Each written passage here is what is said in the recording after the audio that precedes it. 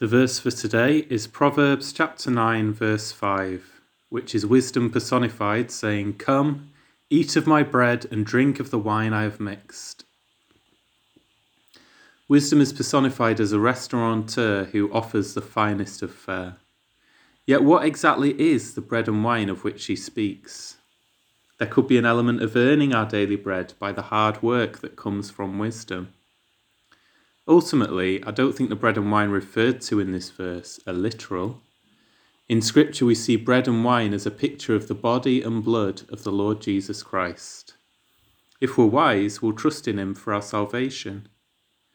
To the world, the broken body and shed blood of Jesus is foolishness, a failure. To us who are being saved, it is wisdom and our victory. God's wisdom confounds the worldly wise. People might scoff at Jesus' sacrifice on our behalf. In the wisdom of God, however, there is no other way by which we must be saved. Next time we take communion, let's celebrate the wisdom of God.